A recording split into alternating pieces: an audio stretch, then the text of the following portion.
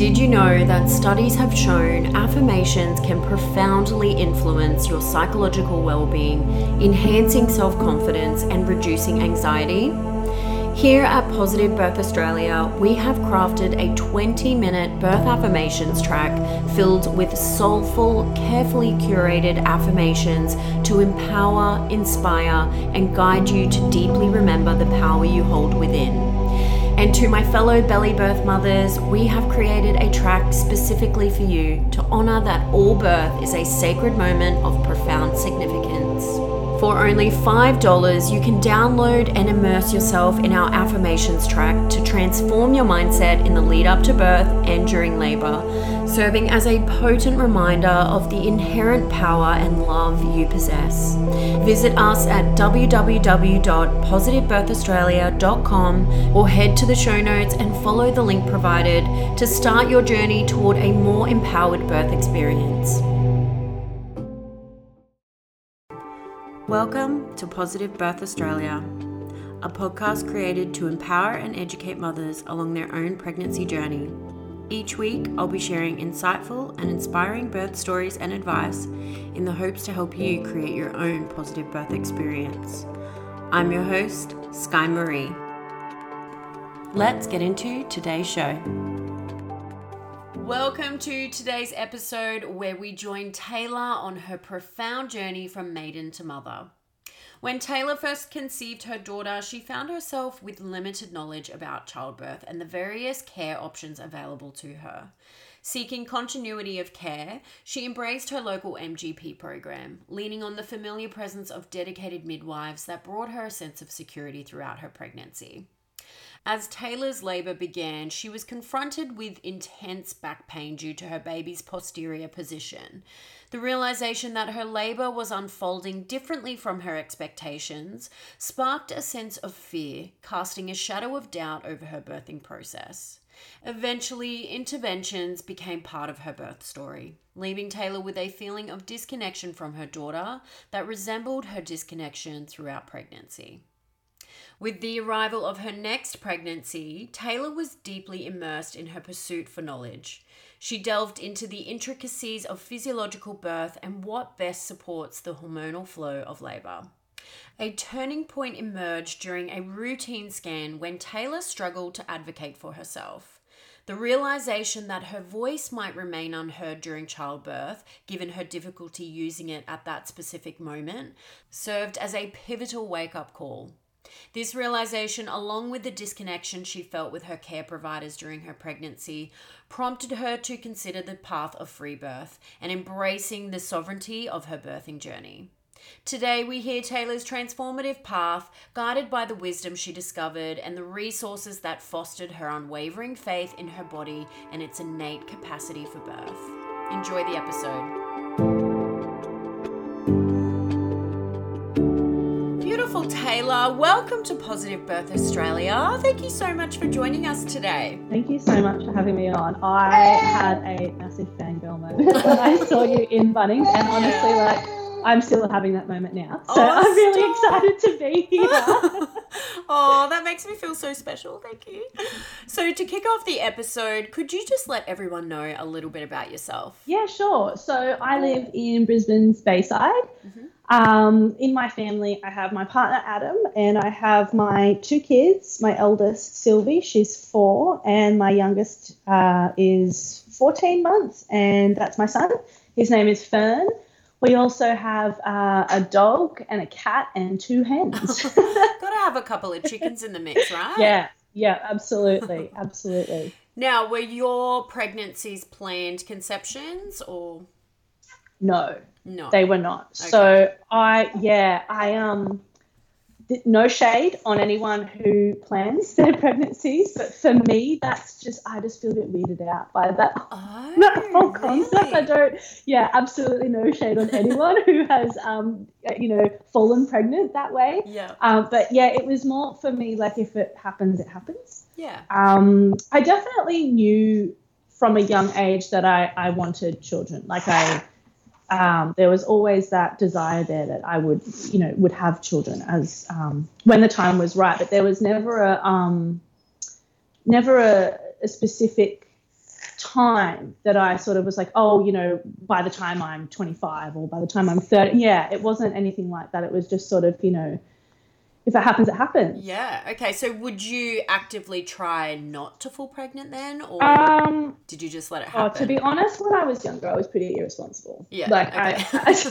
I was, and I think that was just, you know, I don't. This is the thing though. Like, I don't think it was like a deliberate. I'm deliberately going to be irresponsible in that way. It was more sort of. I felt that there was a lot of pressure, and this comes into, you know, a lot of social conditioning, but I felt that there was a lot of pressure around pleasing the other person. And in my case, that was, you know, a guy. And so that kind of not falling pregnant, I suppose, in those instances was kind of reaffirmed my, if it's meant to happen, it's meant to happen. But I absolutely do not recommend that method at all. So, yeah, it was, look, I mean, to start off with, I contemplated whether I was going to talk about this particular aspect or not, but I am actually going to, I will talk about my abortion because that was my first pregnancy. So in total, I've had 3 pregnancies, if I include that. Yeah. And that was a case of, I think that was meant to happen to throw me a really, I guess, hard lesson. And that was in regards to responsibility and about what it was that I actually wanted when it came to a partner and children.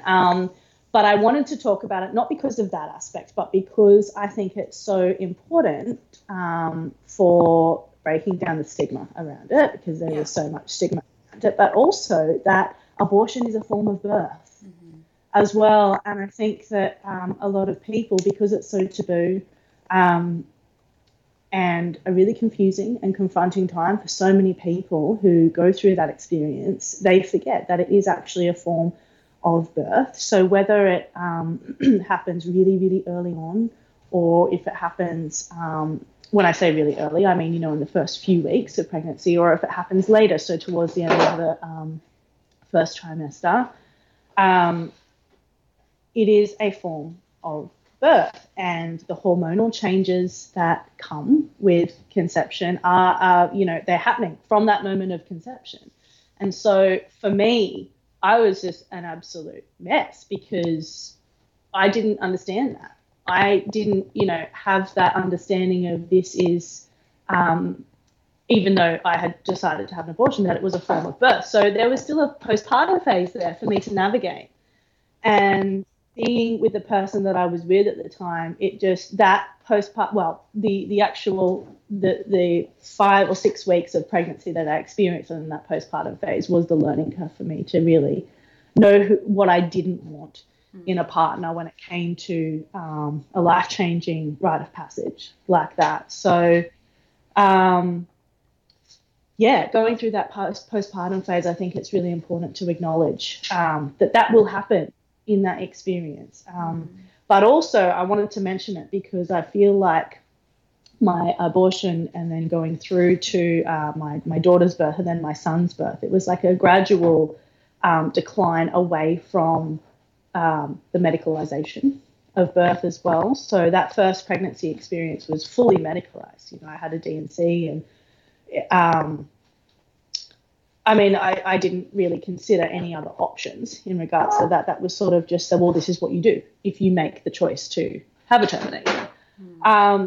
So I think there was no real way for me to actually integrate that experience until sort of now that I, you know, since the birth of my son, well, since the pregnancy with my son and his birth, and understanding birth not just as, you know, what we've been told is a medical event, but as a social and a cultural event and a rite of passage. So I've been able to finally integrate that experience and understand that it was what it was because I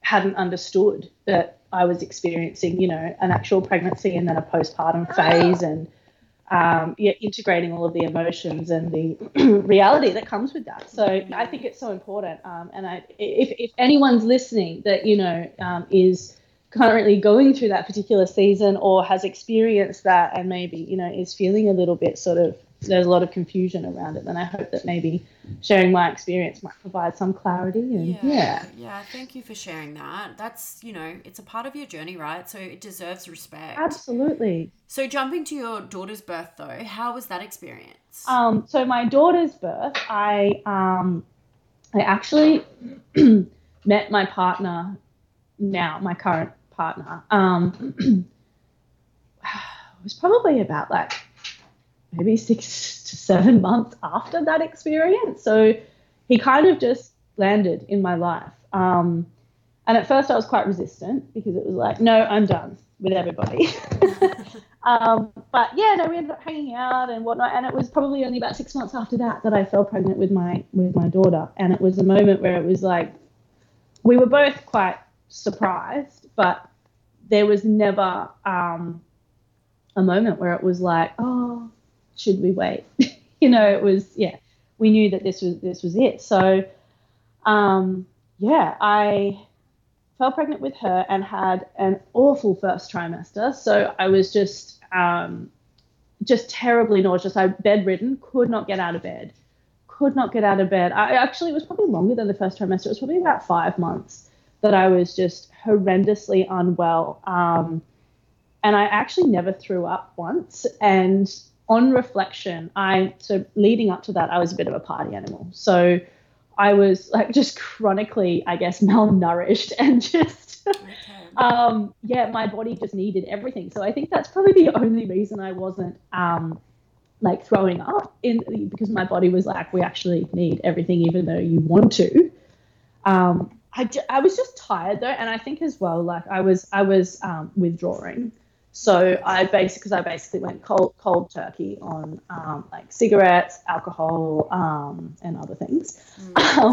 So it was just, my body was like, no, this is we're not doing this anymore. You need to put your energy into something else, and that was my daughter. So after that, so I should probably talk about my model of care because that's important.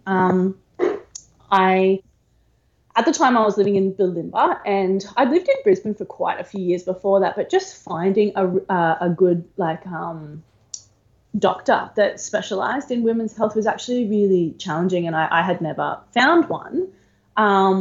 So it was just sort of, I need to find a doctor and sort myself out. So I booked in an appointment at the local doctors down the road from where I was living at the time, and I saw an older doctor, and he was basically just, I think it was very old-fashioned, like, yep, congratulations, I'll send this off to your referral off to the hospital and whatnot. Are there any concerns? And I remember saying, I'm having a bit of trouble sleeping at night. And he's like, just a glass of, what did he say? Like, I'll just get up and make yourself a hot chocolate, like in the middle of the night. And I was like, how is that going to help me sleep? Like, it's full of sugar and caffeine.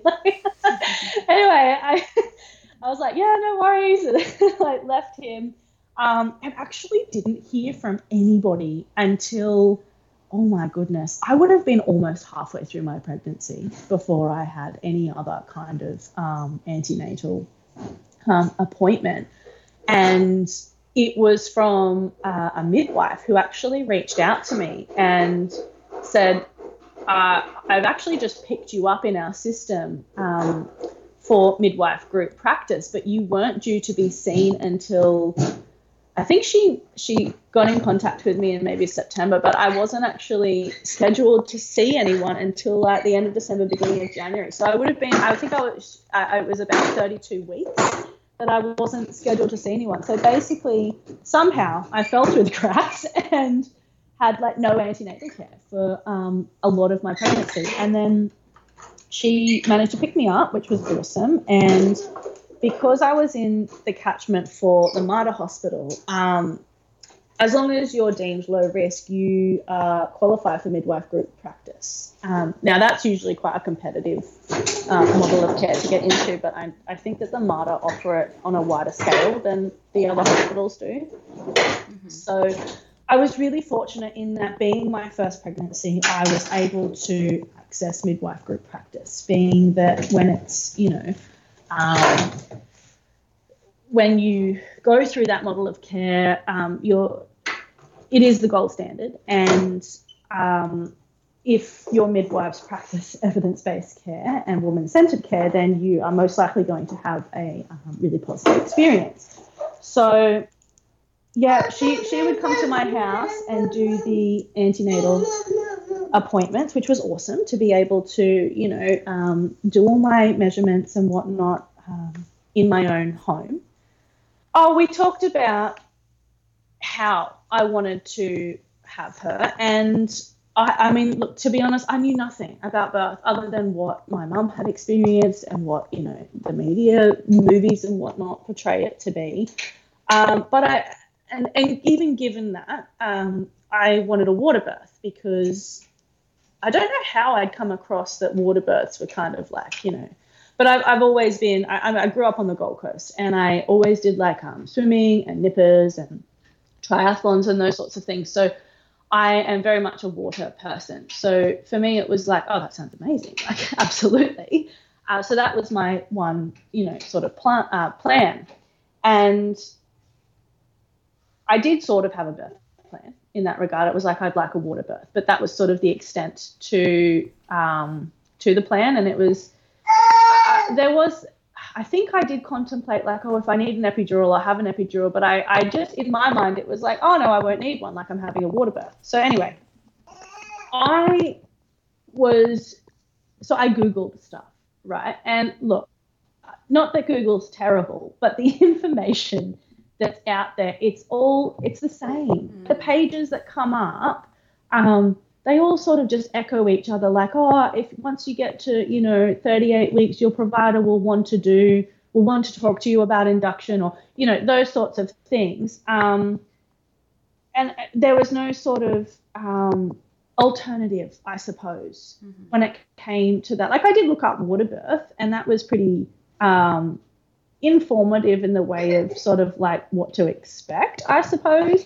But there was a lot of non-evidence-based information that I know now is non-evidence-based. Like, if your waters break, then you can't have a water birth, or, like little things like that weren't necessarily based on best practice or evidence-based care, or woman-centered care for that matter. So it was just, looking at sort of, oh, what's happening this week in my pregnancy, and your baby's the size of a rock melon, and things like that. So I did find out that she was posterior. My midwife told me that, though, when she was doing, fundal measurements and whatnot. And I also learnt that the reason her kicks weren't as forceful is not the right word, but because she's behind the placenta's actually in front. So her spine was against my spine. So by the end of my pregnancy, I was just enormous because my body was just like, feed me. So I ate like foods and drinks that I hadn't, like, even though I was a party animal, I never drank Coca-Cola, and like all I wanted when I was pregnant with her was Coca-Cola. It was really weird. Like, just all I wanted, like burgers and stuff. Just foods that I never really, like, I would eat but not crave like I did. And I think my body was just like, let's just get as much as many calories as we can into you so that you can like support the growth of your baby here. So I was enormous by the end of it. I think I put on like 25 kilos, but I needed to. And labor, I went into labor on the Friday night. How far along were you? Oh, I was 40 weeks plus 4 days. So when I got to 40 weeks, my midwife was like, she wasn't concerned. So this was the great thing about midwife group practice, is that there was no talk of induction.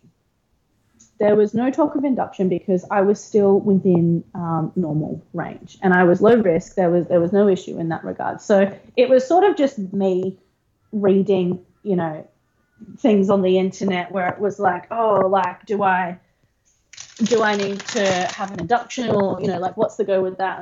And my midwife was like, look, if you want to hurry things along, there's a few old wives' tales that you can try. Like, she suggested eating pineapple. So I did. I think I ate 1.5 pineapples, and I was like, I can't eat any more pineapple.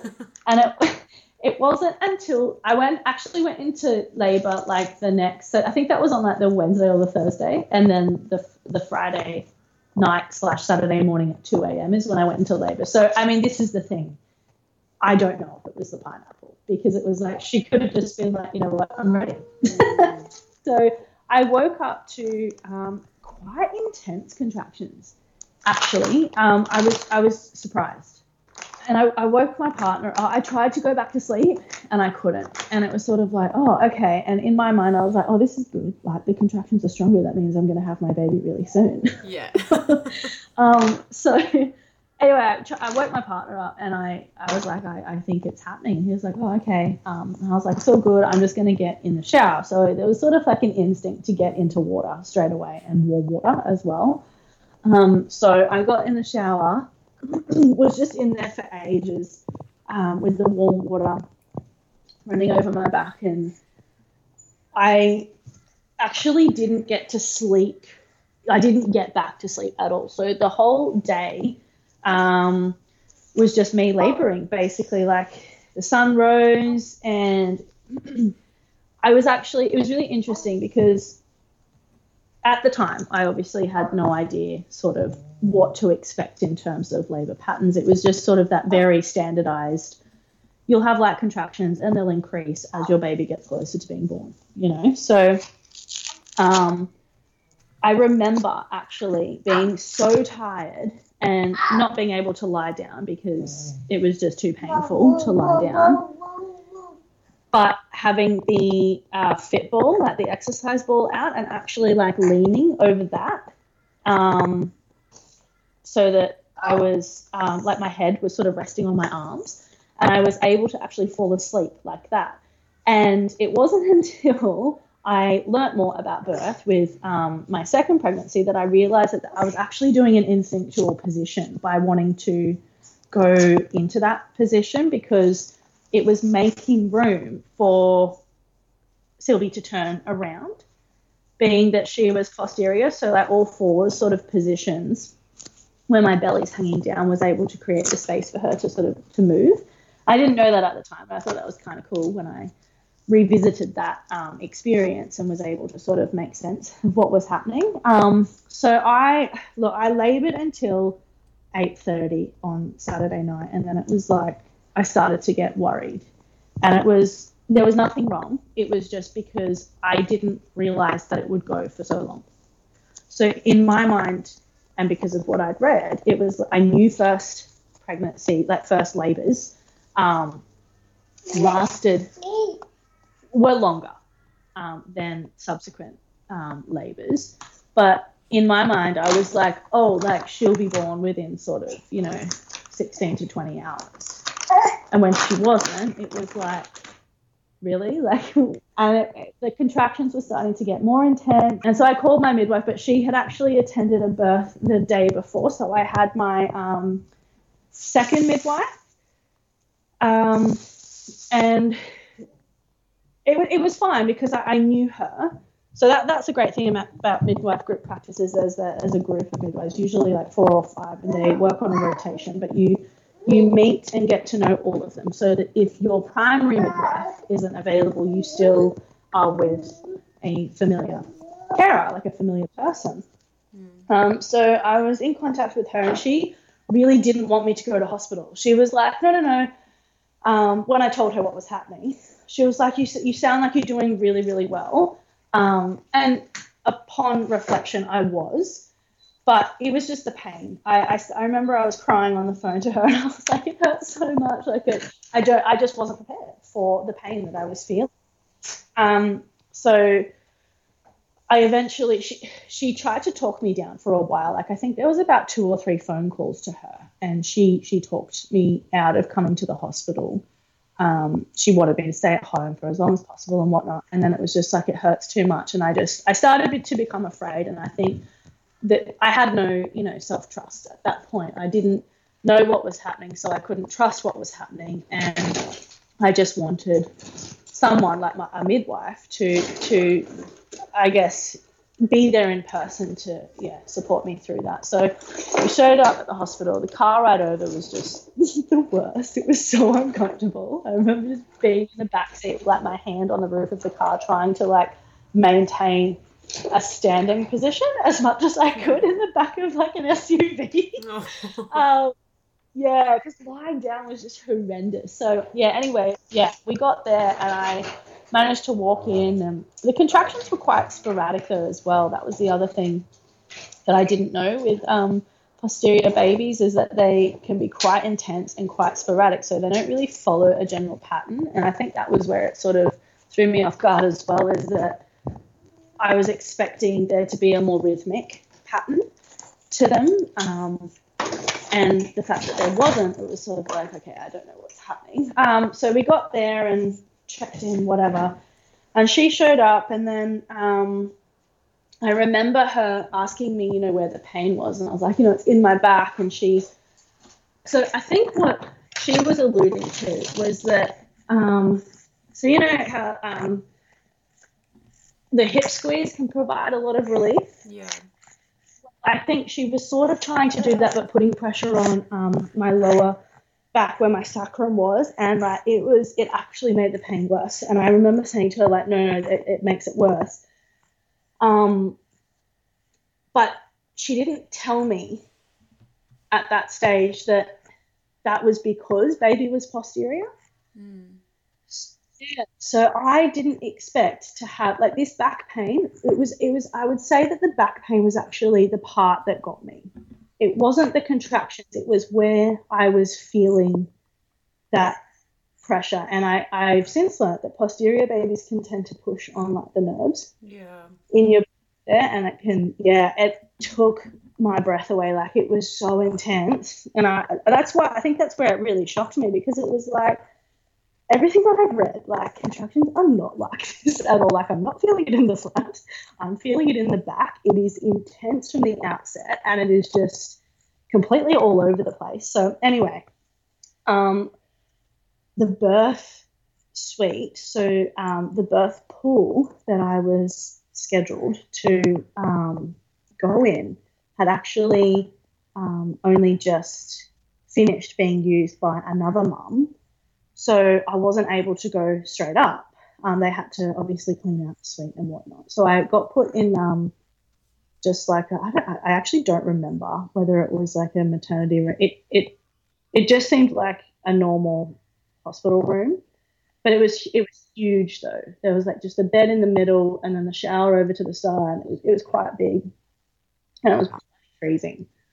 That was the other thing. It was so cold in there, and so cold. And I just remember I just wanted like the temperature to be warmed up. But anyway, I was just too far gone at that point, and I was in the shower. I got straight in the shower and was leaning over the ball. Again, that was like an instinctual thing to do, and was just, like it was full on. And I remember actually, I think I got to about 2:00 in the morning.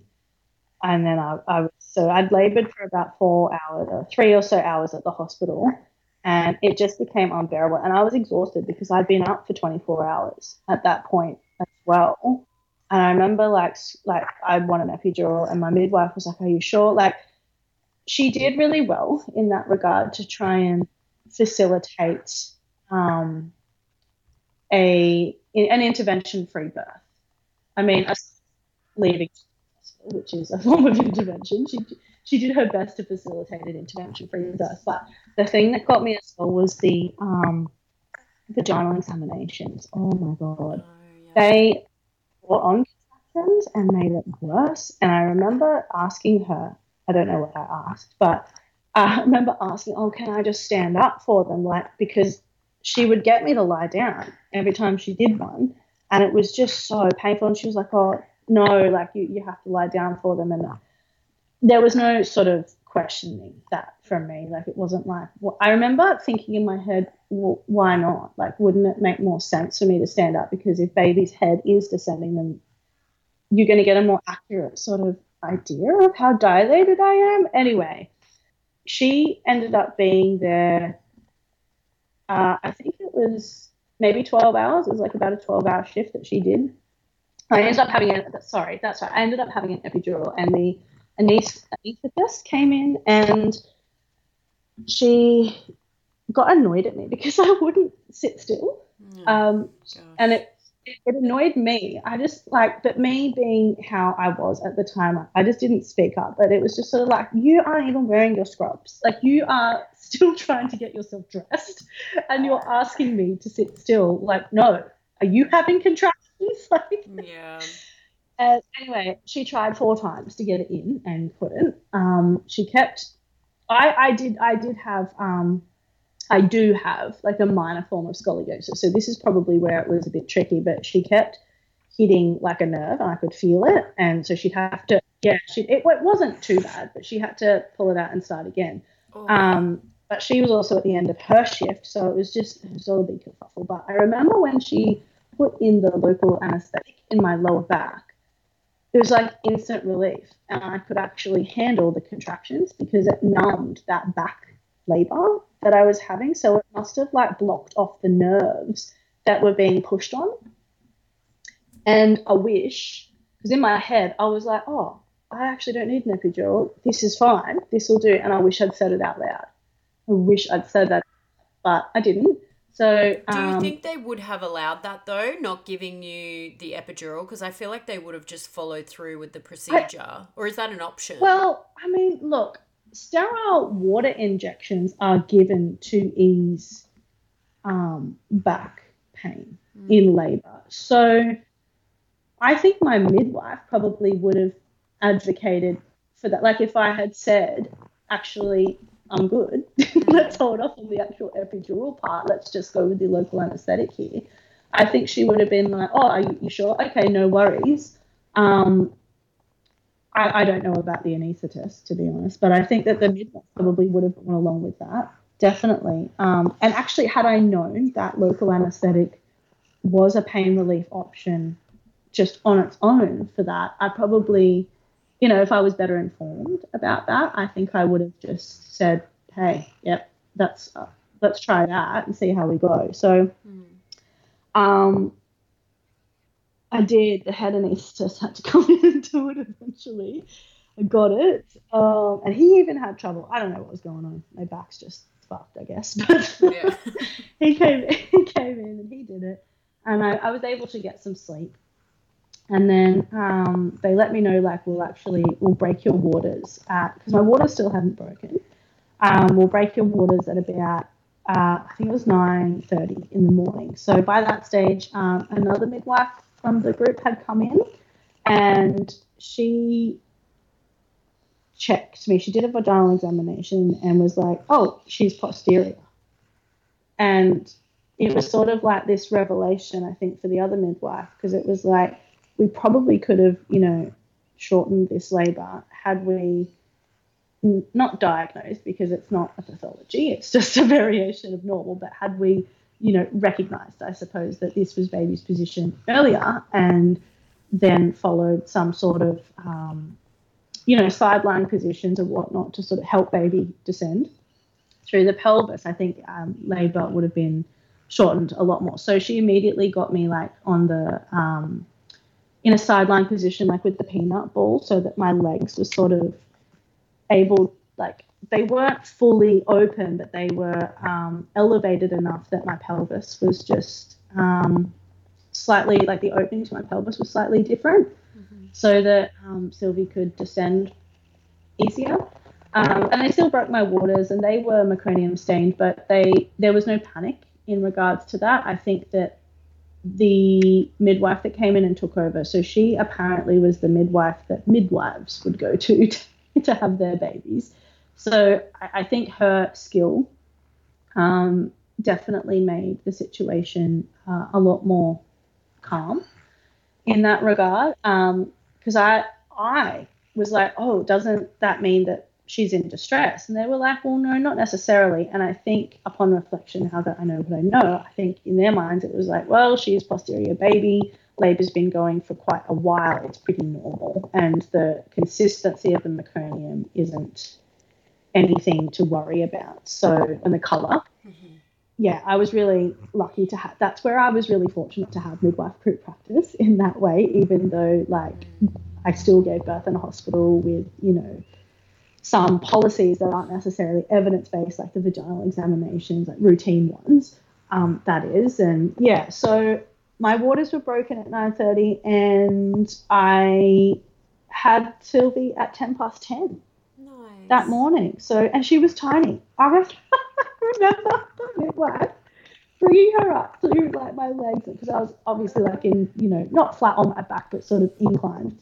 Because I didn't know that I could actually like sort of be vertical with an epidural, but I also didn't know that they could turn the epidural down. So I was like completely numb from the waist down. Like I could not feel anything, and I just sort of thought that was how it was supposed to be. But had I known that they could turn it down, I would have requested that because, yeah, it was like when you sleep during the night and you wake up and your arm is like absolutely dead. And it's like that real, that's what it was like from the waist down. It was really weird feeling. How were you feeling once she was born? What was some of your inner dialogue at that point? So I spent my whole pregnancy not in denial but disconnected from myself. So I was very disconnected from myself for 10 or so years leading up to that. So her pregnancy, there was a real inner conflict, I suppose, in my transition from maiden to mother. I mean, I fully embraced being a mother in that way. It was like, okay, I'm a mum now, whatever. But it was that reckoning within myself that I actually was completely disconnected and dissociated from my body. So I like logically knew that I was her mum, but there was a struggle there to bond, like that bond that you hear some women talk about. And I had it with my son. I did have that bond with my second born, but it was a real struggle. And I put it down to my just habitual disconnection from myself, but also by having interventions, like the epidural, which completely blocked off my natural oxytocin production. So, but I remember when the midwife passed her up to me and I just was like, you're tiny. I was enormous. Like, what? But maybe it was all like, you know, the milkshakes and stuff, like, because I just, but she had like a full head of this really, really dark brown hair. Oh, wow. So jealous. Oh, don't be, because I had horrendous heartburn, but apparently actually it's an old wives' tale that babies with hair have it, and I would just put it down to the fact that I was eating like hamburgers and drinking Coke. Like, that's definitely going to give you Look, it probably was that. I actually had heartburn with my twins, and I thought for sure I was going to get a baby with hair because of it, but no, not one. They were all bald. So I can confirm that it is simply just an old wives' tale. My partner, he has like really thick hair, and I was bald. And I was bald until I was like 6 weeks old, I think. So when she came out with that, and she had quite dark features too, like darker eyebrows, darker like eyelashes. I mean, as much as you can on a newborn, but I have really fair features by comparison. So that was quite a surprise to me, but she was so tiny. And I think she was about 2.9 kilos or 2.8 kilos. So that was the next thing, because she was under 3 kilos. Apparently there's like a threshold where they like worry about babies' well-being if they're under 3 kilos. So I was little. I was only about 6'6", and my partner was about the same when he was born. So we just sort of put it down to genetics. I actually don't know how much truth there is to that. because my son was like £8.15. Oh, wow.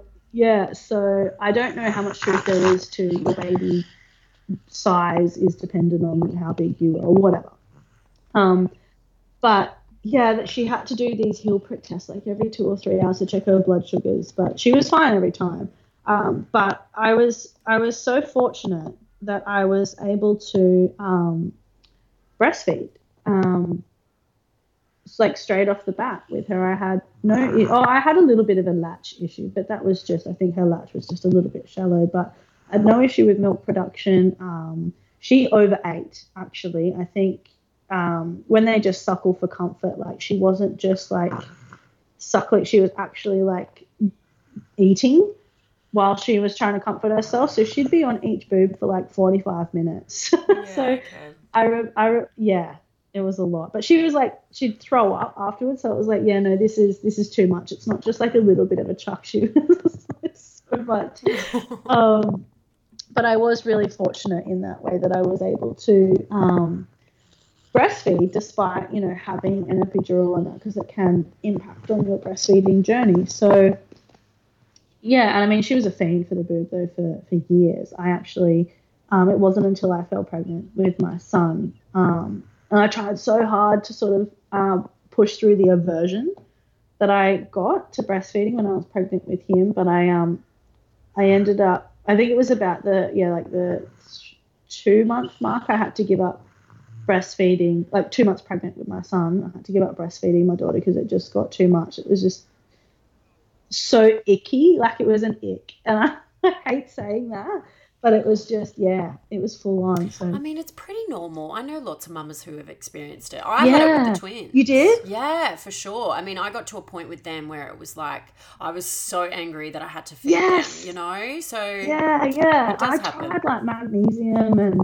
just ignoring it, and like, yeah, it got too much. How old was she? She was 2 years and 3 months. Oh, so, yeah. Well, she was probably ready anyway to wean. Yeah, I was really glad and grateful that I got to have that experience. And I mean, at that stage, it was only just sort of like just before bed, like after kindy, sort of just before bed, sort of anyway. So, and she took it really well. Yeah. As well. I think that's your body's way of showing you that it's time to wean though, Like the aversion comes as a signal that breastfeeding is ending. Yeah. So she did, and I offered her cuddles and stuff. There was never any like some kids they get really upset and whatnot. She didn't though. She was pretty good. She took it well. So I think there was maybe that sort of dynamic there where she was sort of like, oh well, I was just doing it because I could, not because I needed to. So yeah, awesome. And how was your pregnancy with your son? Oh, completely different. Right, completely different. So I fell pregnant with him around the same time of the year that I fell pregnant with my daughter. So they're born, like he's born at the beginning of March and she's born at the end. Mm-hmm. And he was actually born at 40 weeks plus 5. So I think that just based on my 2 pregnancies, my 2, live birth pregnancies, that I would probably go to about nearly 41 weeks anyway. Like that would be my normal. Mm-hmm. It was actually really funny because my partner knew that I was pregnant before I knew. I remember feeling tired, but I also have been doing my uni degree while having babies. So I just put it down to like, it's just that season where I'm, halfway through the semester, I've had enough. I'm just feeling the pressure because I'm studying full time and whatnot. And he was like, oh, you're probably pregnant. He's like, no, I reckon you are. And I asked him later on, I was like, what was it? And he's like, you were just different. And I was like, okay, but how? And he didn't really know how to articulate it. He's like, I don't know, you just were. Like, I knew you were pregnant. So I was like, okay, that's helpful. Anyway, so I did a pregnancy test just to kind of be like, see, I'm not pregnant. And then when I saw that it was positive, I was like, no, this is wrong. I'm not pregnant. And I was like, turns out I was absolutely pregnant. And I told my daughter, actually, I was like, oh, I've got something to tell you, because my partner was in the kitchen and she was in the lounge room with me, and I was like, there's a baby in Mummy's tummy. And she was like, what? I was like, there's a baby in Mummy's tummy. Do you want to go tell Dad? And she was like, Daddy, Daddy. And she was so excited that she, like, you couldn't understand what she was saying. And she was like, there's a baby in Mummy's tummy. And he's just looking at her like, what are you saying? And then she said it again, and he looked at me, and I was like, yeah, you were right. And he was like, oh. And it was just sort of, we were both so tired that it wasn't like this overjoyed, oh my God, kind of celebration. It was just like, yeah, I knew it. Like, I knew you were pregnant. I told you. And yeah, that was sort of how we found out. And I remember sort of that first sort of week that I was pregnant, it was like, okay, this is happening again. I sort of just going through in my head, like, I don't want this to be like it was last time. Like, this has to be different this time. And I need to make sure that I am taking the steps necessary to make it different. So that it is actually in line with what I want.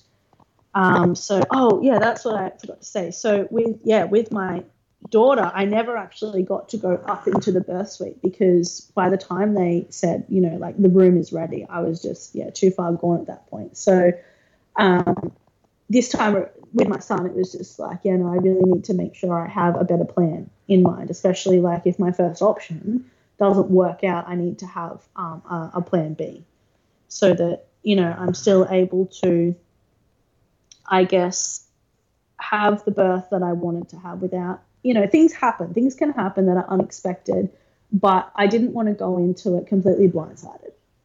So I had found like a great family doctor in the meantime. Since we moved over to the Bayside, I had found a doctor that was good for me, but also good for my daughter as well. For her like vaccinations and whatever else she needed to see the doctor for. So she was really good, because she was accredited. So she attended like regular conferences on antenatal care. So she was up to date with sort of the most evidence-based practices in regards to antenatal care. So unfortunately, because I had moved over to the Bayside, I wasn't in the catchment for MARTA anymore. So I couldn't access midwife group practice through them.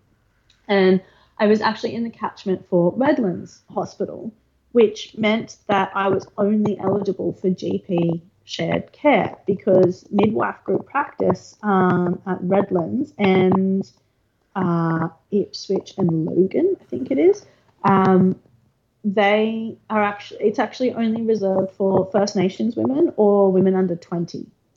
Because they don't have as many, I suppose, resources as MARTA. So basically, I actually never saw a midwife through his antenatal care. I saw a different obstetrician every time, which was awesome.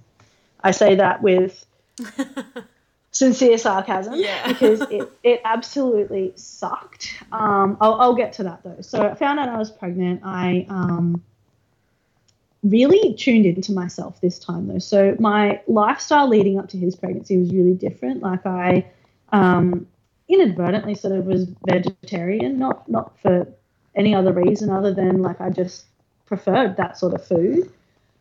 So I was coming into this pregnancy from a completely different health perspective as well, like within myself, and also what I needed. So I was a lot more tuned in to myself, a lot more connected to myself in that way. So when it came time for me to, have my dating scan, which I didn't actually really want to have, but at this stage I still wasn't sure of what my options were in regards to antenatal care. So when I spoke to my doctor, she's like, oh, how far along do you think you are? That's right. I was 6 weeks when I found out. So I was 6 weeks, actually, 5 weeks, with every pregnancy. I knew at 5 weeks that I was pregnant. And I actually waited until I was 8 weeks to do anything about it with my son. When she asked me, I was like, oh, I'm 8 weeks. And she was like, oh, are you? And I was like, yeah, like I know I am. it was like an intuitive feeling. And when I went and had my ultrasound, they wanted to know how far along I was on the form. And I said like 8.5 weeks. And I remember with Sylvia, I had to have, I think maybe because of where the placenta was, I had to have like a transvaginal ultrasound. So they couldn't pick her up on the one through my belly. So they had to do the probe, which I remember just being really uncomfortable. And this time around, I didn't want it either. And I said, on the form, it asks you if you consent to it. And I circled no. And then when we were was in the ultrasound room, so my partner was at work and Sylvia was at kindy, I think she was it didn't look unclear on the screen, and she wasn't exactly having too much trouble figuring out the measurements and whatnot. But she said to me, even after reading my form, she was like, is it all right if we do like the probe? It just makes it easier for them to something to do with the measurements. And I agreed and immediately regretted it. But anyway, so we did that. And she was like, you're 8.5 weeks along. And I was like, yeah. In my mind, I'm like, yes, I know. I've put that on my form. Like, thank you.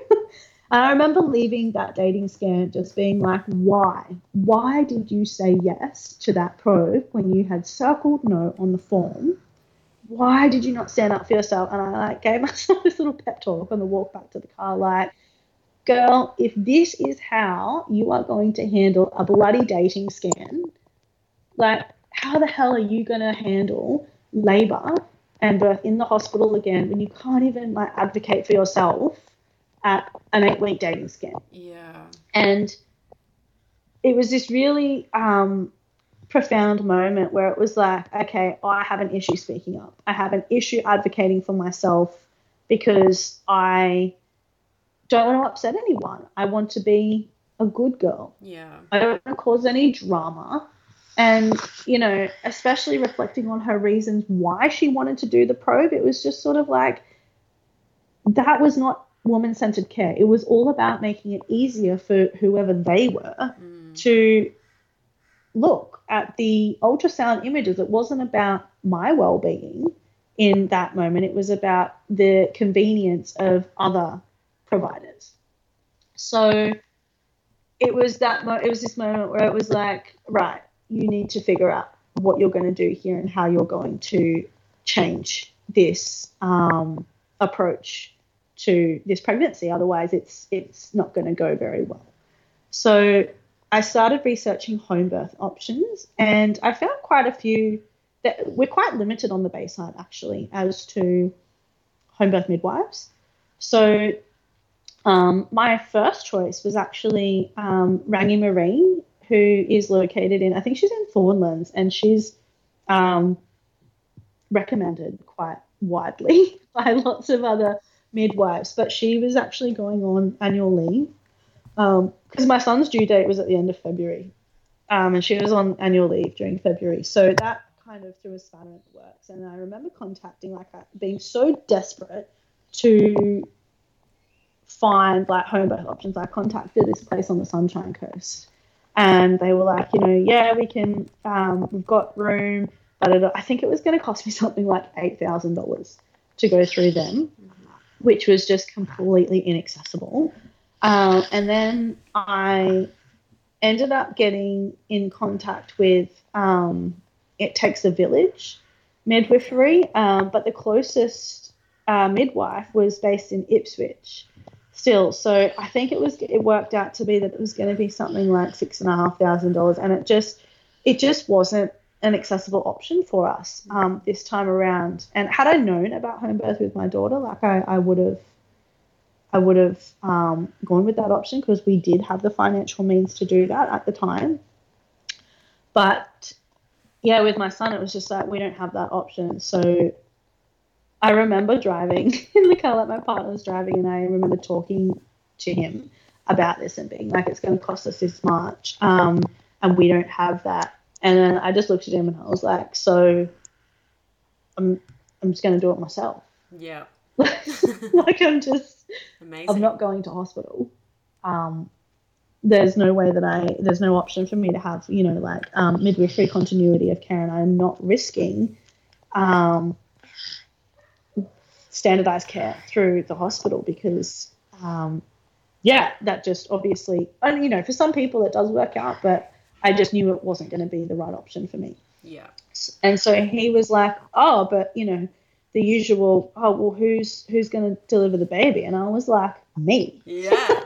Like, I will deliver my baby. Like, what do you mean? Yeah. And I was pretty harsh with him because he wasn't on board straight away. Like, I definitely had this expectation. It was like, well, you should be like, yeah, let's do it. And he wasn't, because obviously, there was that social conditioning that we both had to unlearn. So it was just this moment of reckoning where it was like, well, this is our only option. Like, unless we can come up with X amount of dollars, it's either we go to hospital, or I go to hospital and have him there, or I have him at home. We just do it at home ourselves. And so I spent like it was about 11 weeks that I was really sick with him. And after that sort of initial sickness wore off, I started researching. But I remember like that first trimester, like just the weirdest things made me throw up. Like my partner cooking sausages one night, I came out of the shower and I just immediately started vomiting. So it was like, sausages, yuck. Like normally, like I didn't have a problem with it, but it just, horrendous. And all I wanted was watermelon and cucumber and mint blended up with heaps of ice. So that was like my hydration drink, because water just gave me sort of like heartburn, like that, that not reflux, but that like sort of acidic feeling. So it was just completely different. Like all I wanted was like berries and nuts and this watermelon drink. So that was interesting. A big change from Coca-Cola and hamburgers. Yeah. But I remember like just being so over it by 10 weeks. It might be 10 and a half weeks. And I was like, man, if this vomiting doesn't stop by 11 weeks, I'm going to have to probably seek a second opinion, because I was starting to become concerned by how often I was throwing up. So I basically said to myself, look, if it hasn't settled down at least by 11 weeks, then I'll get a second opinion. And I swear, like 11 weeks to the day, it just like stopped. The vomiting stopped. I still felt like it took me a while to sort of come back into the daily routine because I was just tired. But it stopped on 11 weeks, which was great. I was quite shocked actually by that. And then it was sort of from there on out, I was still studying at uni, and it was, I just spent, my spare time, or like in between my study, I would just research. So I can't remember. Actually, no, I think I started looking up podcasts, and your podcast was the first one I came upon, or one of the first ones I came upon and listened to consistently throughout my pregnancy. And I think it was like various episodes that I listened to where Dr. Rachel Reed was mentioned, and what's her name? Sarah Buckley. Mm-hmm.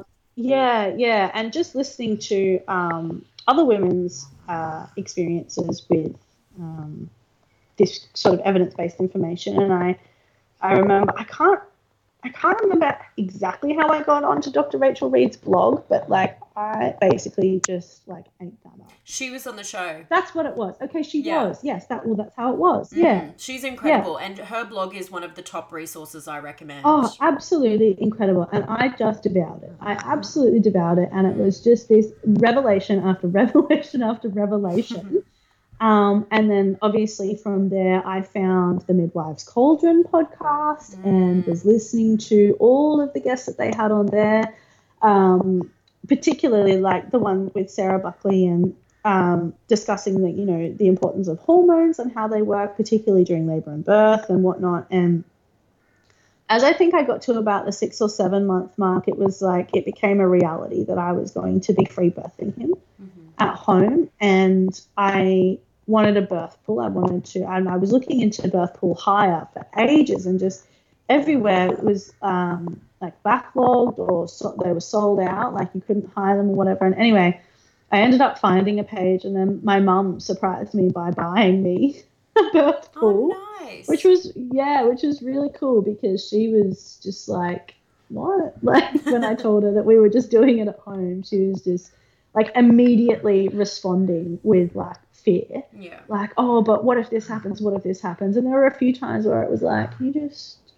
shut the fuck up? Like, I know what I'm doing with respect, like part of me was just like, I wouldn't be doing this if I was like, if I thought that it was unsafe.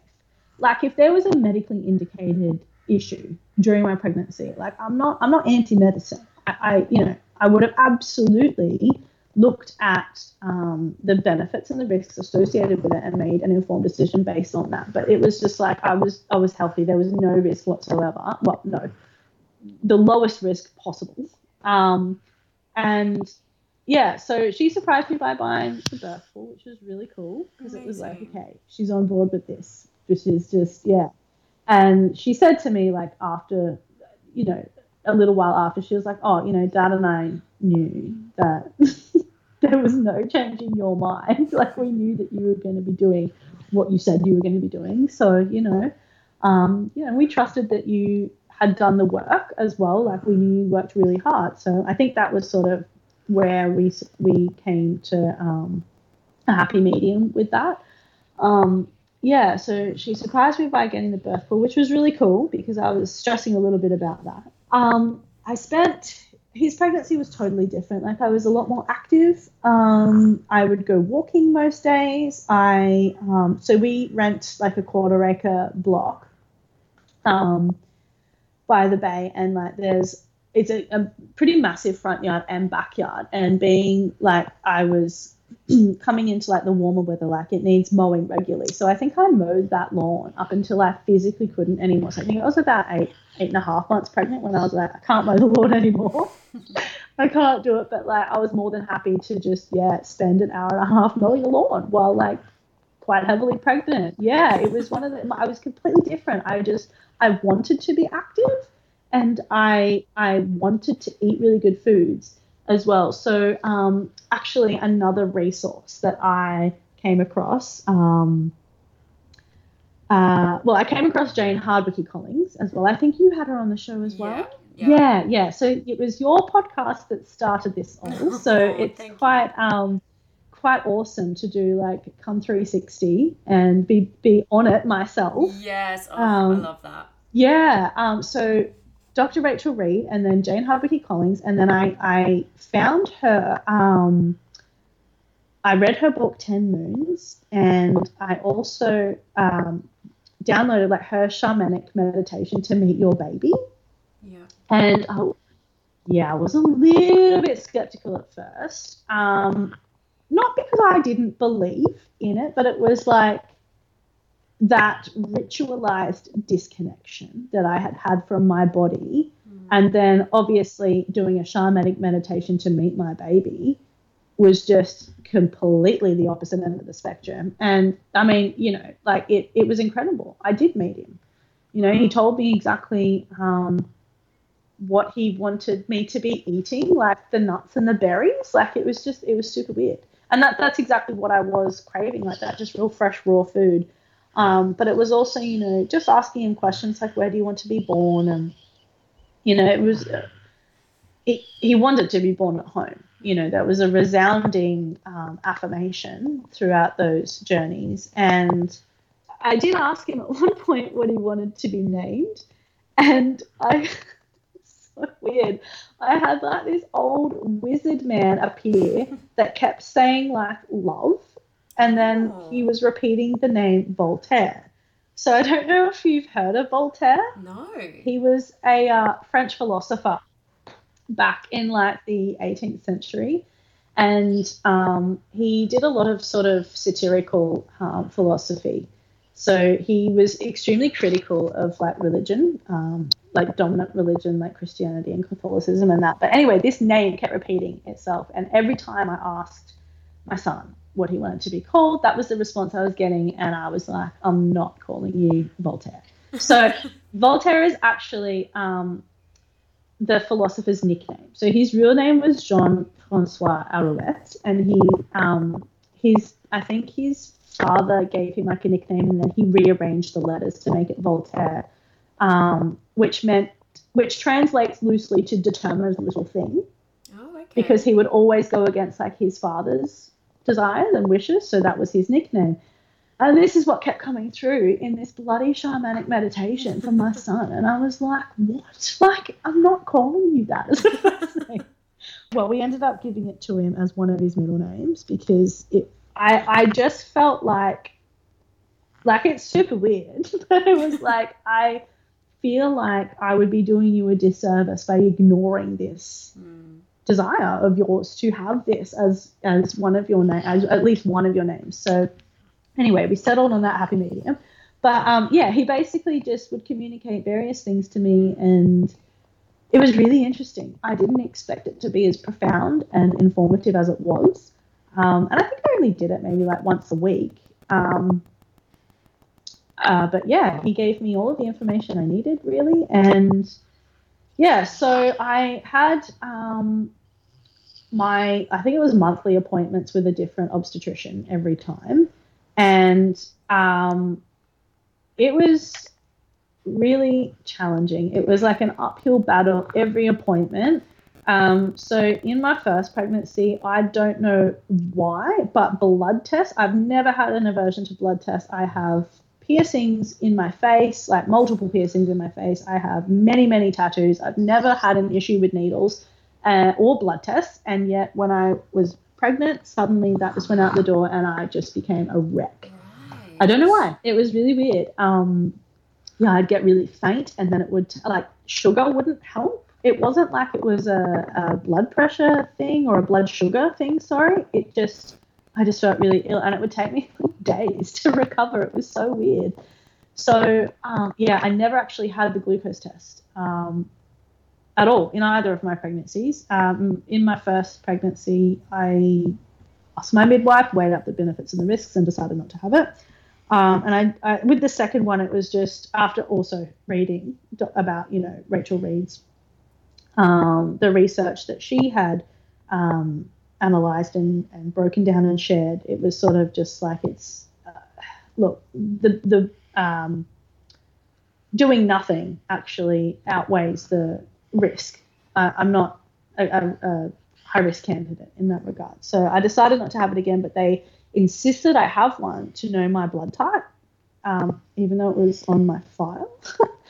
But anyway, so that was a bit of an uphill battle. And having to sort of explain not my history, but just having to sort of go in and retell my story every single time I had an appointment was really shitty. Like, it was really impersonal and sort of, I felt that it really amplified that disconnection between not only the provider, but that disconnection between, like, my body as well. Like, it wasn't, I wasn't treated as like a unique client. It was, sort of, you're just very standardized. You're just another number, basically. So I remember actually I had a student OB, and she was amazing. It was really interesting, actually. Like, she listened to me. She actually did give me woman-centered care. It was really interesting because she was only a student.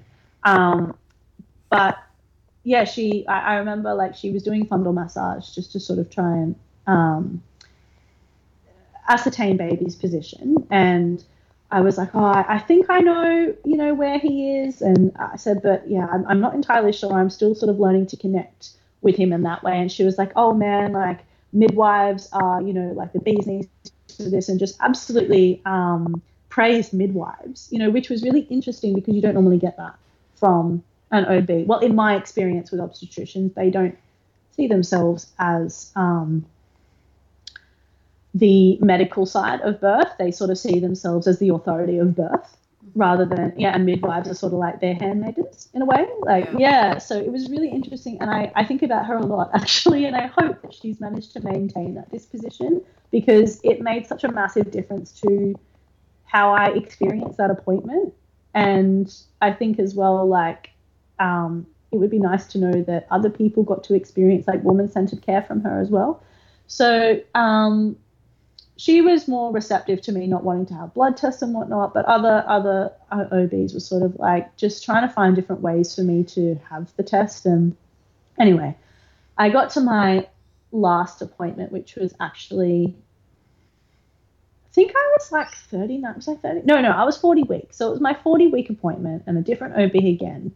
And I got in, and the first thing she said to me was, all right, so let's talk about, so we'll probably look at scheduling an induction for next week, which just completely threw me off guard because I'd never had an induction talk prior, my last pregnancy. But also that was the first thing she said to me. I was like, what do you mean? I'm 40 weeks today.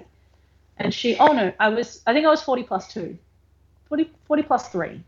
And she was like, yeah, no, well, it's just policy. You're already 40, just over 40 weeks. The risk increases once you go over 40 weeks. And at this point, it was just right. So me having spent my entire pregnancy pretty much my entire pregnancy up until this point, just reading everything I possibly could about evidence-based care, I proudly, I say this with, a little bit of hesitation, but I absolutely wiped the floor with this woman. Oh, really? She just I was like, well, what risk? And I said, well, what's the risk? And she couldn't really tell me what the risk was. And then I was like, okay, so when you say it increases, I think she said it doubles. She's like, your risk doubles, but wouldn't tell me what the risk was or what the actual numbers were. So I don't know, for example, 1 in 1,000 and 2 in 1,000. She didn't have that information, and she just kept saying, I don't have that information on me. And I just wanted to be like, you're sitting in front of a computer, look it up. And there was this really bitchy part of me that was like, well, go look for it. I'll wait. But I was like, no, don't be like that, But at this stage, it was just, I was so sick, no shade on obstetricians. They are extremely skilled at what they do, but they are trained in the management of pathological birth or pathological issues that arise during pregnancy and birth. They are not trained in low-risk physiological birth. And it really frustrated me, and I was just really at my wit's end by it. I mean, I'm 40 weeks pregnant. I don't give a fuck anymore. At this point, you're just wasting my time. Yeah. And she just, basically just kept telling me that, what else was there? It was just, all these, your risk doubles and we have to induce you and blah, blah, blah, blah, blah, blah, blah, blah. When did you actually go into labour? Oh, okay. So as a result of this appointment, I became super stressed. So my neck was all stiff and everything. So I called my chiropractor, who I had actually been seeing since my daughter was about 6 months old, because I had these neck problems for ages. And anyway, basically found him, and he just fixed me right up. So I'd been seeing him for a really long time at that point, and I called him and I was like, they're threatening to induce me and I'm all tense. I need to come in for an adjustment. So I went into him, and he had done many adjustments on pregnant women, and was joking the whole time that, he hoped I would make it home before going into labour. And then I made it home. He basically just helped my realign my pelvis, so it was symmetrical and just fixed me right up. Made it home, no worries. And then so that was Thursday. So I had my appointment on the Tuesday. I managed to get in. Oh, was it Thursday? Yeah. So I managed to get in and see him. On the Wednesday, and then on the Thursday night / Friday morning, I woke up at about 3 a.m. I didn't look at the clock, but I think, judging by the light, it was about 3 a.m. And I had light contractions. Just curious, did any fears arise in that moment? No, because I had accepted that it is impossible to completely annihilate fear.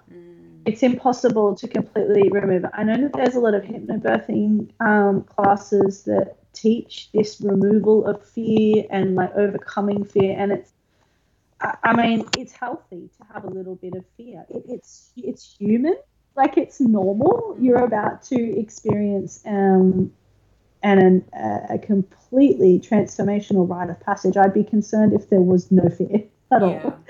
So it was sort of like, okay, this is happening. This is it. I don't know how to explain it.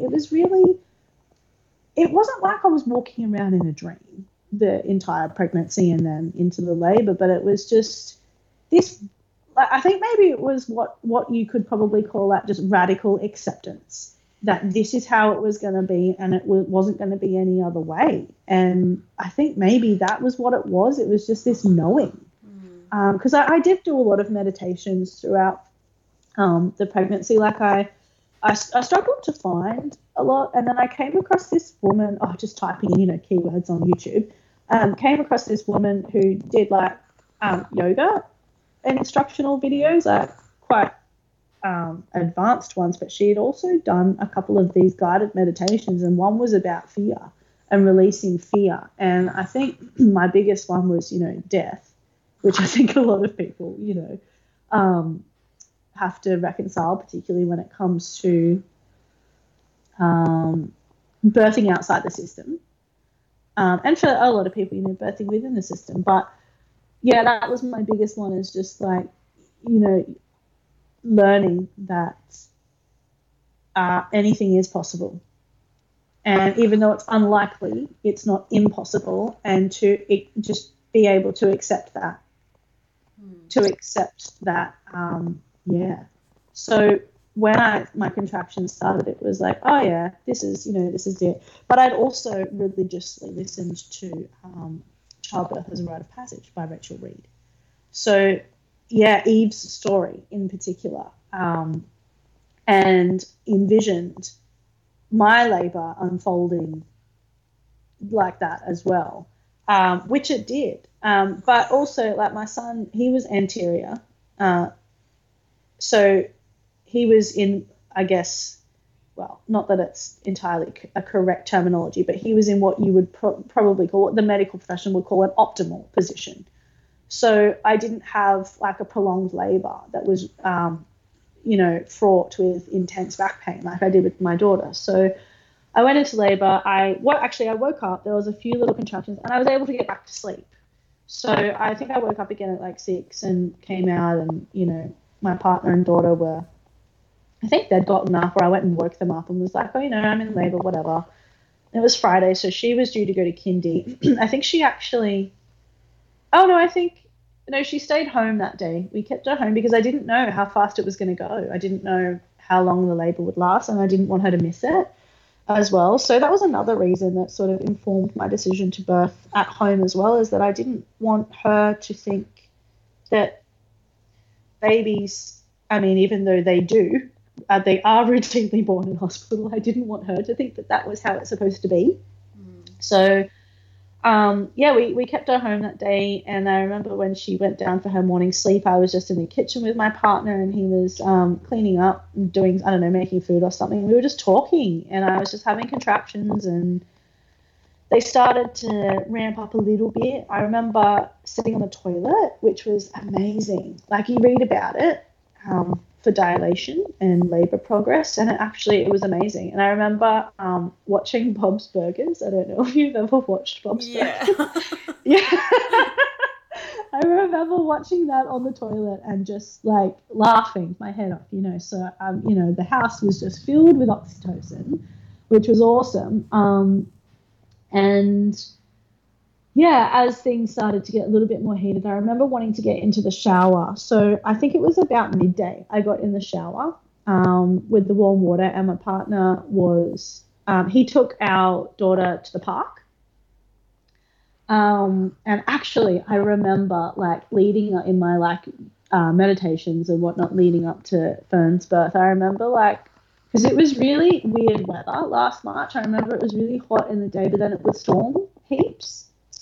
And it was really strange. Like towards the end of his pregnancy, we just had an influx of like kookaburras and crows visiting. We've got this like 80-year-old massive avocado tree in our backyard, and we just had like this influx of kookaburras and crows visiting like all the time.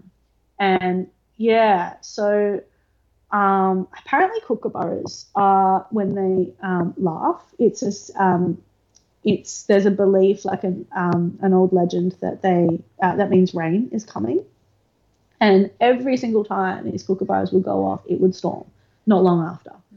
So it was really, yeah, quite magical, actually. And I remember thinking to myself, I just want kookaburras and crows, and I want to be able to smell like wood fire smoke, because our neighbours have like a fire pit, and we've got a fire pit and whatever, so, or like a little outdoor, like, where you can have an outdoor fire. And I just remember just wanting to smell that while I was in. It was really weird, and wanting it to rain as well. So yeah, like I remember being in the shower, the hot water on my lower back, and just like swaying, getting into that really rhythmic swaying. And I remember, as everything intensified, I remember just saying out loud, like, yes, open, just over and over again, and encouraging my body to open. And I think, like, learning to recognize that the pain is not like a pathological pain, that it's actually your body working at its absolute peak physiological performance was key to that. So like it hurt a lot, but it was like it's a good pain, if that makes sense. Yeah. And I remember listening to a podcast episode with Gail Tully from Spinning Babies, and she was saying, you know, like if you envision labor and birth like working out, like in the gym, like your muscles are burning and you're working really hard, and you know, if more women were giving birth in a gym, they would probably find themselves much more capable than they'd ever considered themselves to be in that aspect, because it's exactly like that. It's your body working at peak physiological performance. So I just kept reminding myself that, like, this is it. This is exactly how my body's supposed to be working. And yeah, eventually, so once Adam and Sylvie left, actually things got really intense. So I actually needed to be alone. I needed the house to be empty. I just needed to be alone in my zone. And I remember feeling really sleepy. Like it was that oxytocin like wonderland that you go into, and it was kind of like being really stoned. But but I just remember just being so tired and just wanting to lie down and go to sleep. And I remember getting on the bed at one stage, try and lie down, and immediately getting up and being like, nope, that is way too painful. My body does not want to be lying down. Wow. So yeah, just in the shower. And I remember actually asking Adam to bring me back musk sticks, because all I wanted was musk sticks. I don't know if it was the sugar. I think that was a bit of a strategic decision there, because I just knew that I was going to throw up later on in transition. So I think throwing up musk sticks was actually, like, it wasn't that bad. Yeah, so the water started to cool off, and I was like, oh, can you feel the birth pull up? And he began filling it, but obviously because I'd used all the hot water, like I'd been in the shower for like 4 hours at this point, so the system did well. But he was like, I remember him boiling like pots of water on the stove to put in the birth pool. And he's running back and forth, because at this point I needed like a hip squeeze. I needed the hip squeezes. So they were like heaven. They were, honestly, I didn't think that such a simple action could bring so much relief in those moments. So the poor guy is running back and forth like every minute and a half to help me out with these hip squeezes, while trying to help me out by getting hot water into the birth pool. I actually had the Freya app while I was in the shower so that I could time my contractions. I know there was a lady that was on your podcast that she had used it, and that's where I heard of it, and I downloaded it and looked at it, and it was really a really good app. And I know that, it's not necessarily the contraction pattern, like the duration between contractions or the duration of contractions that determines your progress. It's more like how effective your contractions are. But I still sort of wanted to gauge where I was at. So I downloaded that, and it just kept telling me that, like, in order for you to get into active labor, you have to have a contraction every whatever it was. And I'd never quite get into active labor, but I knew that I was definitely in active labor, if that makes sense. Like, I was making heaps of progress. And then I remember I had a big contraction, and like, there was like, not my waters, but like it was this massive release of like, I think like blood and tissue, I suppose it was. I don't know. I was just in my zone at this point, but my Adam was like, there was quite a bit of blood with that contraction. And it was interesting because I could feel when Fern would make, like when he would move down more, not that I could feel him, but the contraction itself had a different feel to it. So that sort of was a really good indication of the progress that I was making. And then I remember getting in the birth pool, and to be honest, I wish I could have stayed in the shower, like just having that moving water over my back. But getting in the birth pool was good. And then I hit transition, and I remember throwing up and immediately like coming back to reality, and just like everything was so much more intense. It was exactly how, I'd read that it would go in that way, like when that adrenaline kicks in, like you probably will throw up because it's just a lot for your body, but also like your logical brain comes back online, and then you're just like, holy shit, I am completely in it. And that's exactly what it was. And it was so intense. I was like, whoa. And I remember, it was so funny. I remember just it being so intense and going, I think I want an epidural now. Like, knowing that the stupid thing, it was just like, what are you doing? Like, you're not getting in a car. Like, you can't even get out of the birth. Like, it was just, I needed to say it out loud just to get it out. Yeah, even though there was no possibility that was going to happen. And there was no way I was getting in a car to go to the hospital anyway, but it was just like, I just needed to say it out loud, so it sort of affirmed the intensity of the contractions. And I was sort of half standing in the birth pool. I couldn't, it wasn't comfortable for me to be submerged, even though I wanted to be, like I wanted the water over my belly to sort of ease that pressure, but it just wasn't comfortable. So I remember like standing, semi-standing and gripping onto like the buffet, because the birth pool was set up next to our bed and the buffet was next to our bed. And I remember holding this buffet, and I was like, it was sort of like that, almost like, not rebozo. When women sling, they do it in various African countries and South American countries as well. Like they sling like a rope over the top of like a tree or a rafter, and then the women pull down on it. Yeah. I was like using the buffet like that, and I was like, this thing doesn't fall over. Because I just remember like, gripping on and pulling on it, almost like a counter to the push that my body was experiencing, like this push. But once that transition hit, it was just like, it was so strange. When you hear women say that like your body does the pushing for you, it absolutely does.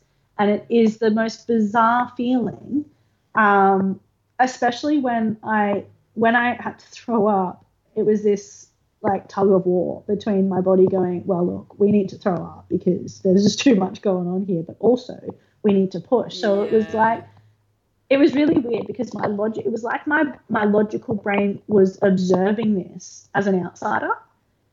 And it's so hard to explain, but like I needed to throw up, but then I'd also have a contraction. So yeah, and it was absolutely incredible to witness, though, like the capability of my body, like it just knew what to do. And I just needed to make sure my brain, stayed quiet.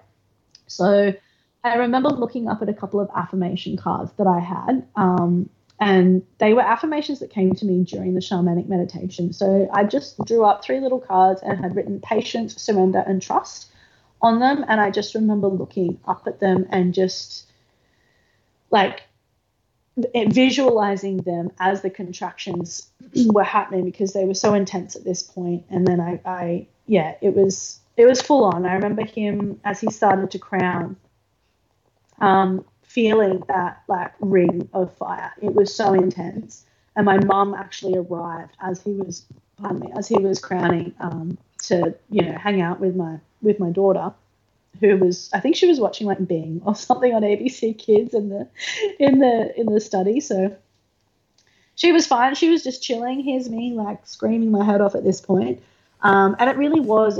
I needed to that low sort of moan, and that growling almost, that just to sort of move that energy. And I remember actually when he was crowning and that sting, that my scream going upwards, like as the energy sort of drew upwards. So you know how your body sort of slows down as they crown to try and, it's like a protective mechanism to protect your perineum. So I definitely felt that hesitancy, like I did not want to push as he was crowning because of the burn, but I felt that energy go upwards. And so that came out in my vocalizations. And I did actually push, like consciously push him out, because I didn't think that him crowning would be as intense as it was. And I think I thought that because I envisioned it happening in water, where I sort of didn't think that I would feel it as much, if that makes sense. And like listening to others' experiences on having water births compared to land births, there seems to be a general consensus that crowning isn't as intense when it's in water, as opposed to being out of water. So I think that's where it sort of like that caught me off guard a bit. And so I did consciously push, because at that point it was like, just get out. But I pushed pretty hard to get his head out. But I remember, just constantly being like, is his head out? Is it out yet? And Adam was like, yeah, it's out. He's so beautiful, babe, he's so beautiful. And then I felt Fern move after his head was out to sort of get his shoulders in the right position. And I remember saying out loud, like, are you moving him, to Adam? And he was like, no, he's doing it himself. And he saw him like rotate. And then he came out to about his waist, and then I just pulled him out the rest of the way because I'd had enough. By that point, I was like ready to have you out of my body now. Oh, yeah. And then I just the cord was around his neck a couple of times, which wasn't an issue. I just unwound it and sat down in the water and couldn't believe it. I was like, whoa, that just happened. And Sylvie was in the birth pool at this stage. She jumped in the birth pool and was just screaming with excitement. And my mum was panicking, and I'm like, film it. And she's going, what do we do now? I'm like, nothing. We don't do anything. Shush. Just let me come back. And yeah, he was so quiet. And I remember envisioning that I just wanted a peaceful birth. I was like, I just want peace. I don't want interruptions. I don't want interventions. I just want peace. And he came out and he was peaceful. He was quiet. He was just taking it all in. He was super chill when he came out. And then, did you feel that immediate connection with him? Oh yeah, absolutely. It was totally different to my daughter. Totally different. It was a very much a we did it. We did it. Like, you told me what you wanted. You told me what you needed. I have done my absolute best to facilitate the conditions for this to happen, and we've done it. We've done it together. So very much a connection, a reconnection to my body, but also that acknowledgement of the mother baby dyad, how it is inseparable. You can't have one without the other, and each informs the other. So yeah, Sarah Buckley explains it really well when she talks about the hormone cocktail and the hormone dance that occurs during labor and birth, and how that sort of reinforces that mother baby dyad. But yeah, I absolutely felt that connection with him straight away, and was just like, when I look back on that, I'm like, I still can't believe that we did that. Yeah. If that makes sense. Yeah, like I'm still like, what? I rebirthed him. That's crazy. Was I crazy? Am I crazy? Like, yeah. No. It's a lot like that. So I got out of the birth pool after that and hopped on the bed, and like it wasn't long. It would have been like within 10 minutes, I felt like a few contractions for his placenta to be born.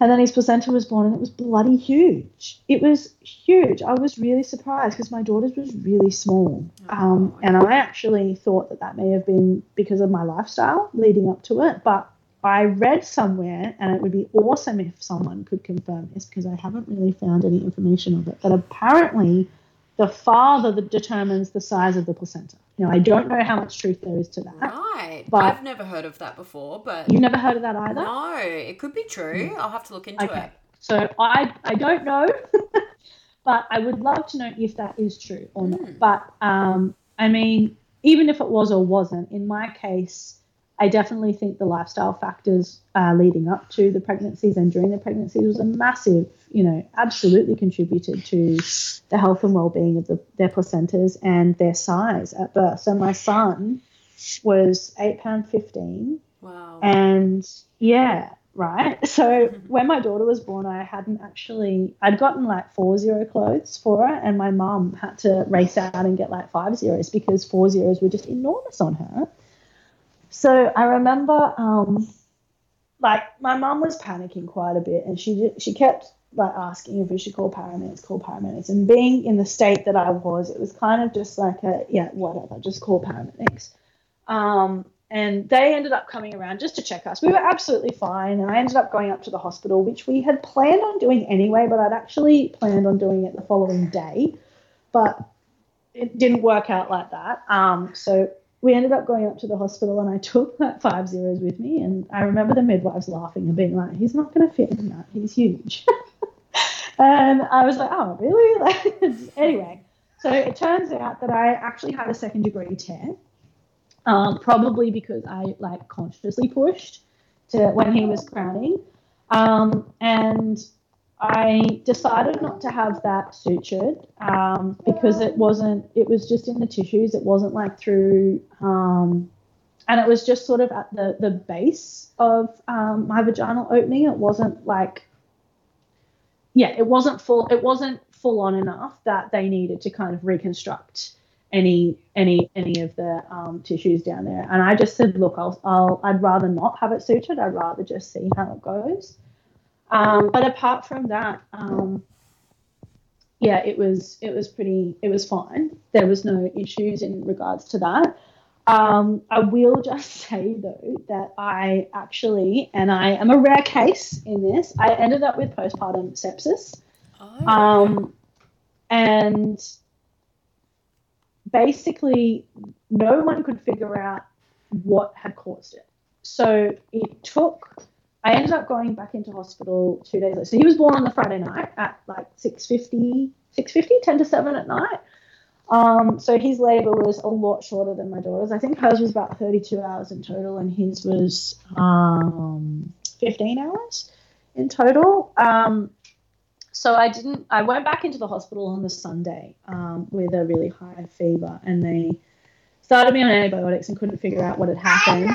Yeah. And they were able to send off like a sample to a microbiologist at the Royal Brisbane Women's Hospital, and apparently I had contracted it through my tear, and it was like group A strep that had caused it, which is a bacteria that like just lives on our bodies all the time, and never really ever causes an issue unless there's like a laceration or something like that where a higher concentration or an abnormally high concentration of the bacteria is able to get into the bloodstream.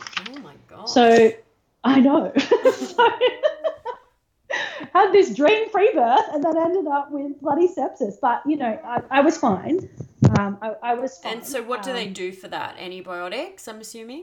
Yeah. So at first they couldn't figure out what it was. So they had me on one particular course of antibiotics. And then I wasn't actually septic when I went in, but I became septic while I was on this first course of the first type of antibiotics because they thought I had a retained placenta, which I didn't, and I knew I didn't, but they just couldn't figure out what it was. So then when they realised I was septic, they changed the antibiotics, and I just had to stay on an IV drip for I think it was 3 days or something. It was pretty shit because I'd made all this broth and lentils and all this sort of stuff for my postpartum food, and I had to eat this horrendous hospital food that just it was just awful, and being stuck in the aircon in there as well, my skin was all dry, and it was just not the ideal place to be after you've had a baby, regardless of how you've had a baby.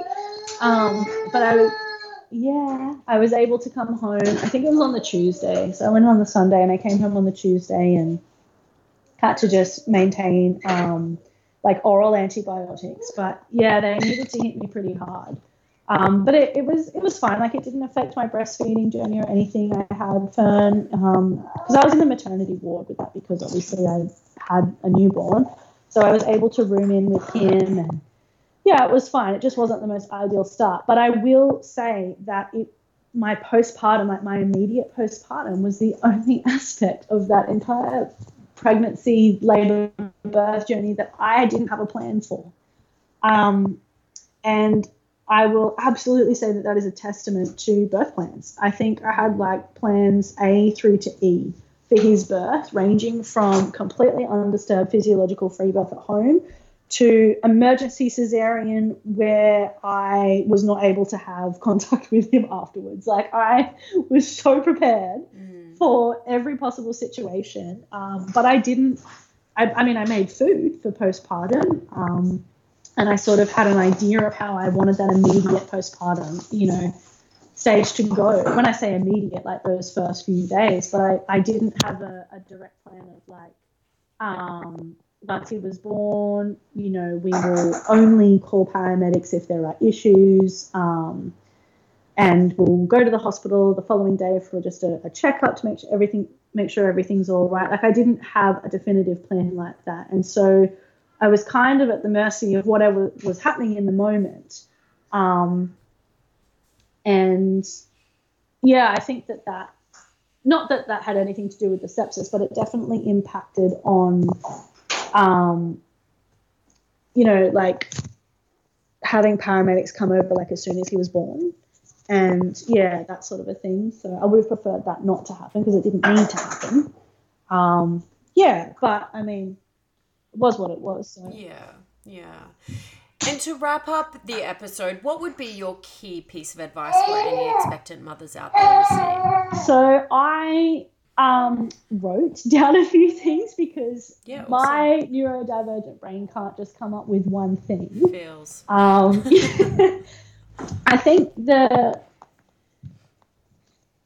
biggest, if I were to give one piece of advice, it would be to cultivate self-trust. So within that, there's a lot, though. So cultivating self-trust within yourself allows you to really know yourself.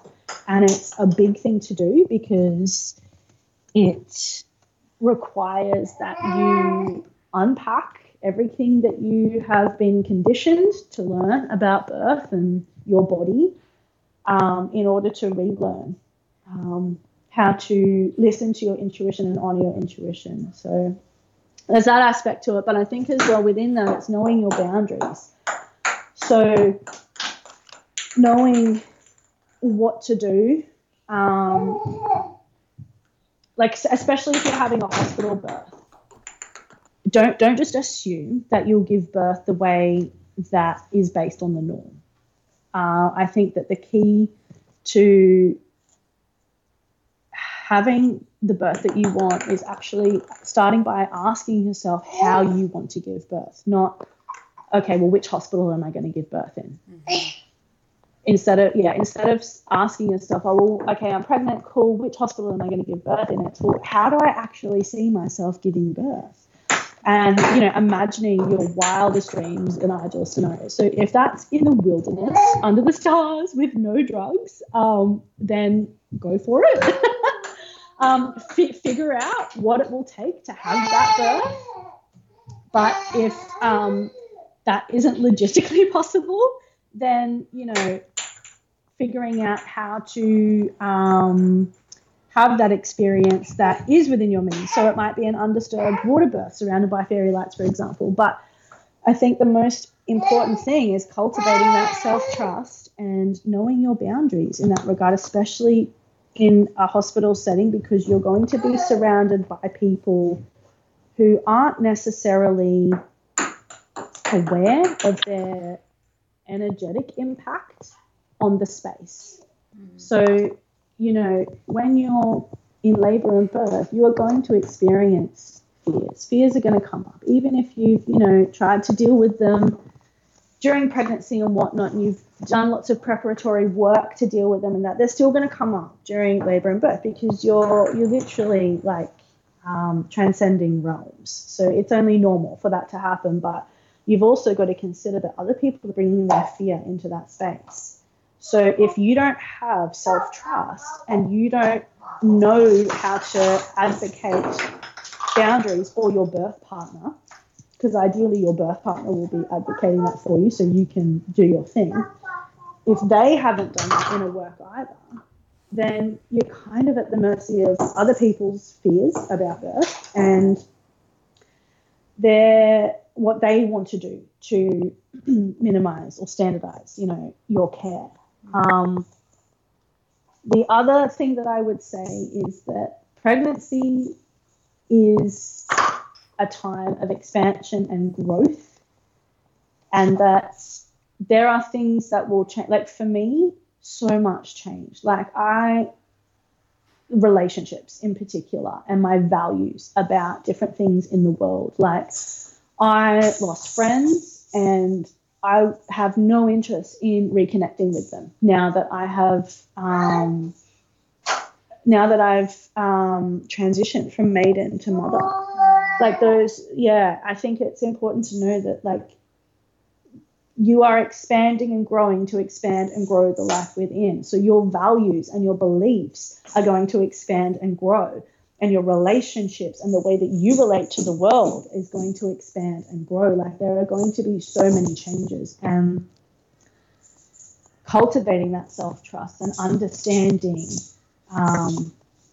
your intuition, your boundaries, and really connecting to your body is what is going to provide you with that self-confidence and the ability to undertake this rite of passage. I think that for a lot of women it comes as a big shock.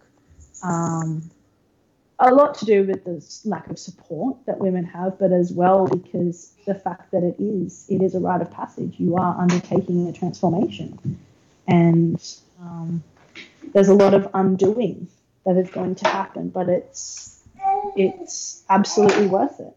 It's absolutely worth it. And as well as that, you will never go back to the person that you were before, and that's absolutely okay, because now you're wiser and you're stronger, and this is the person you were meant to undertake this rite of passage so you could step into the role that you were meant to be, to step into the mother that you were meant to be.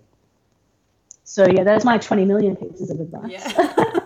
And I loved all of it. Thank you. You're amazing. What a pleasure it is to have you on the show, Taylor. Thank you so much for coming on today and sharing your wisdom with us. Thanks so much for having me on Sky. It's quite a moment to come full circle and be the one sharing my story after being so fortunate to listen to all of the other stories that the women have shared that gave me the opportunity to undertake this journey. So, wow, thanks so much. Thank you.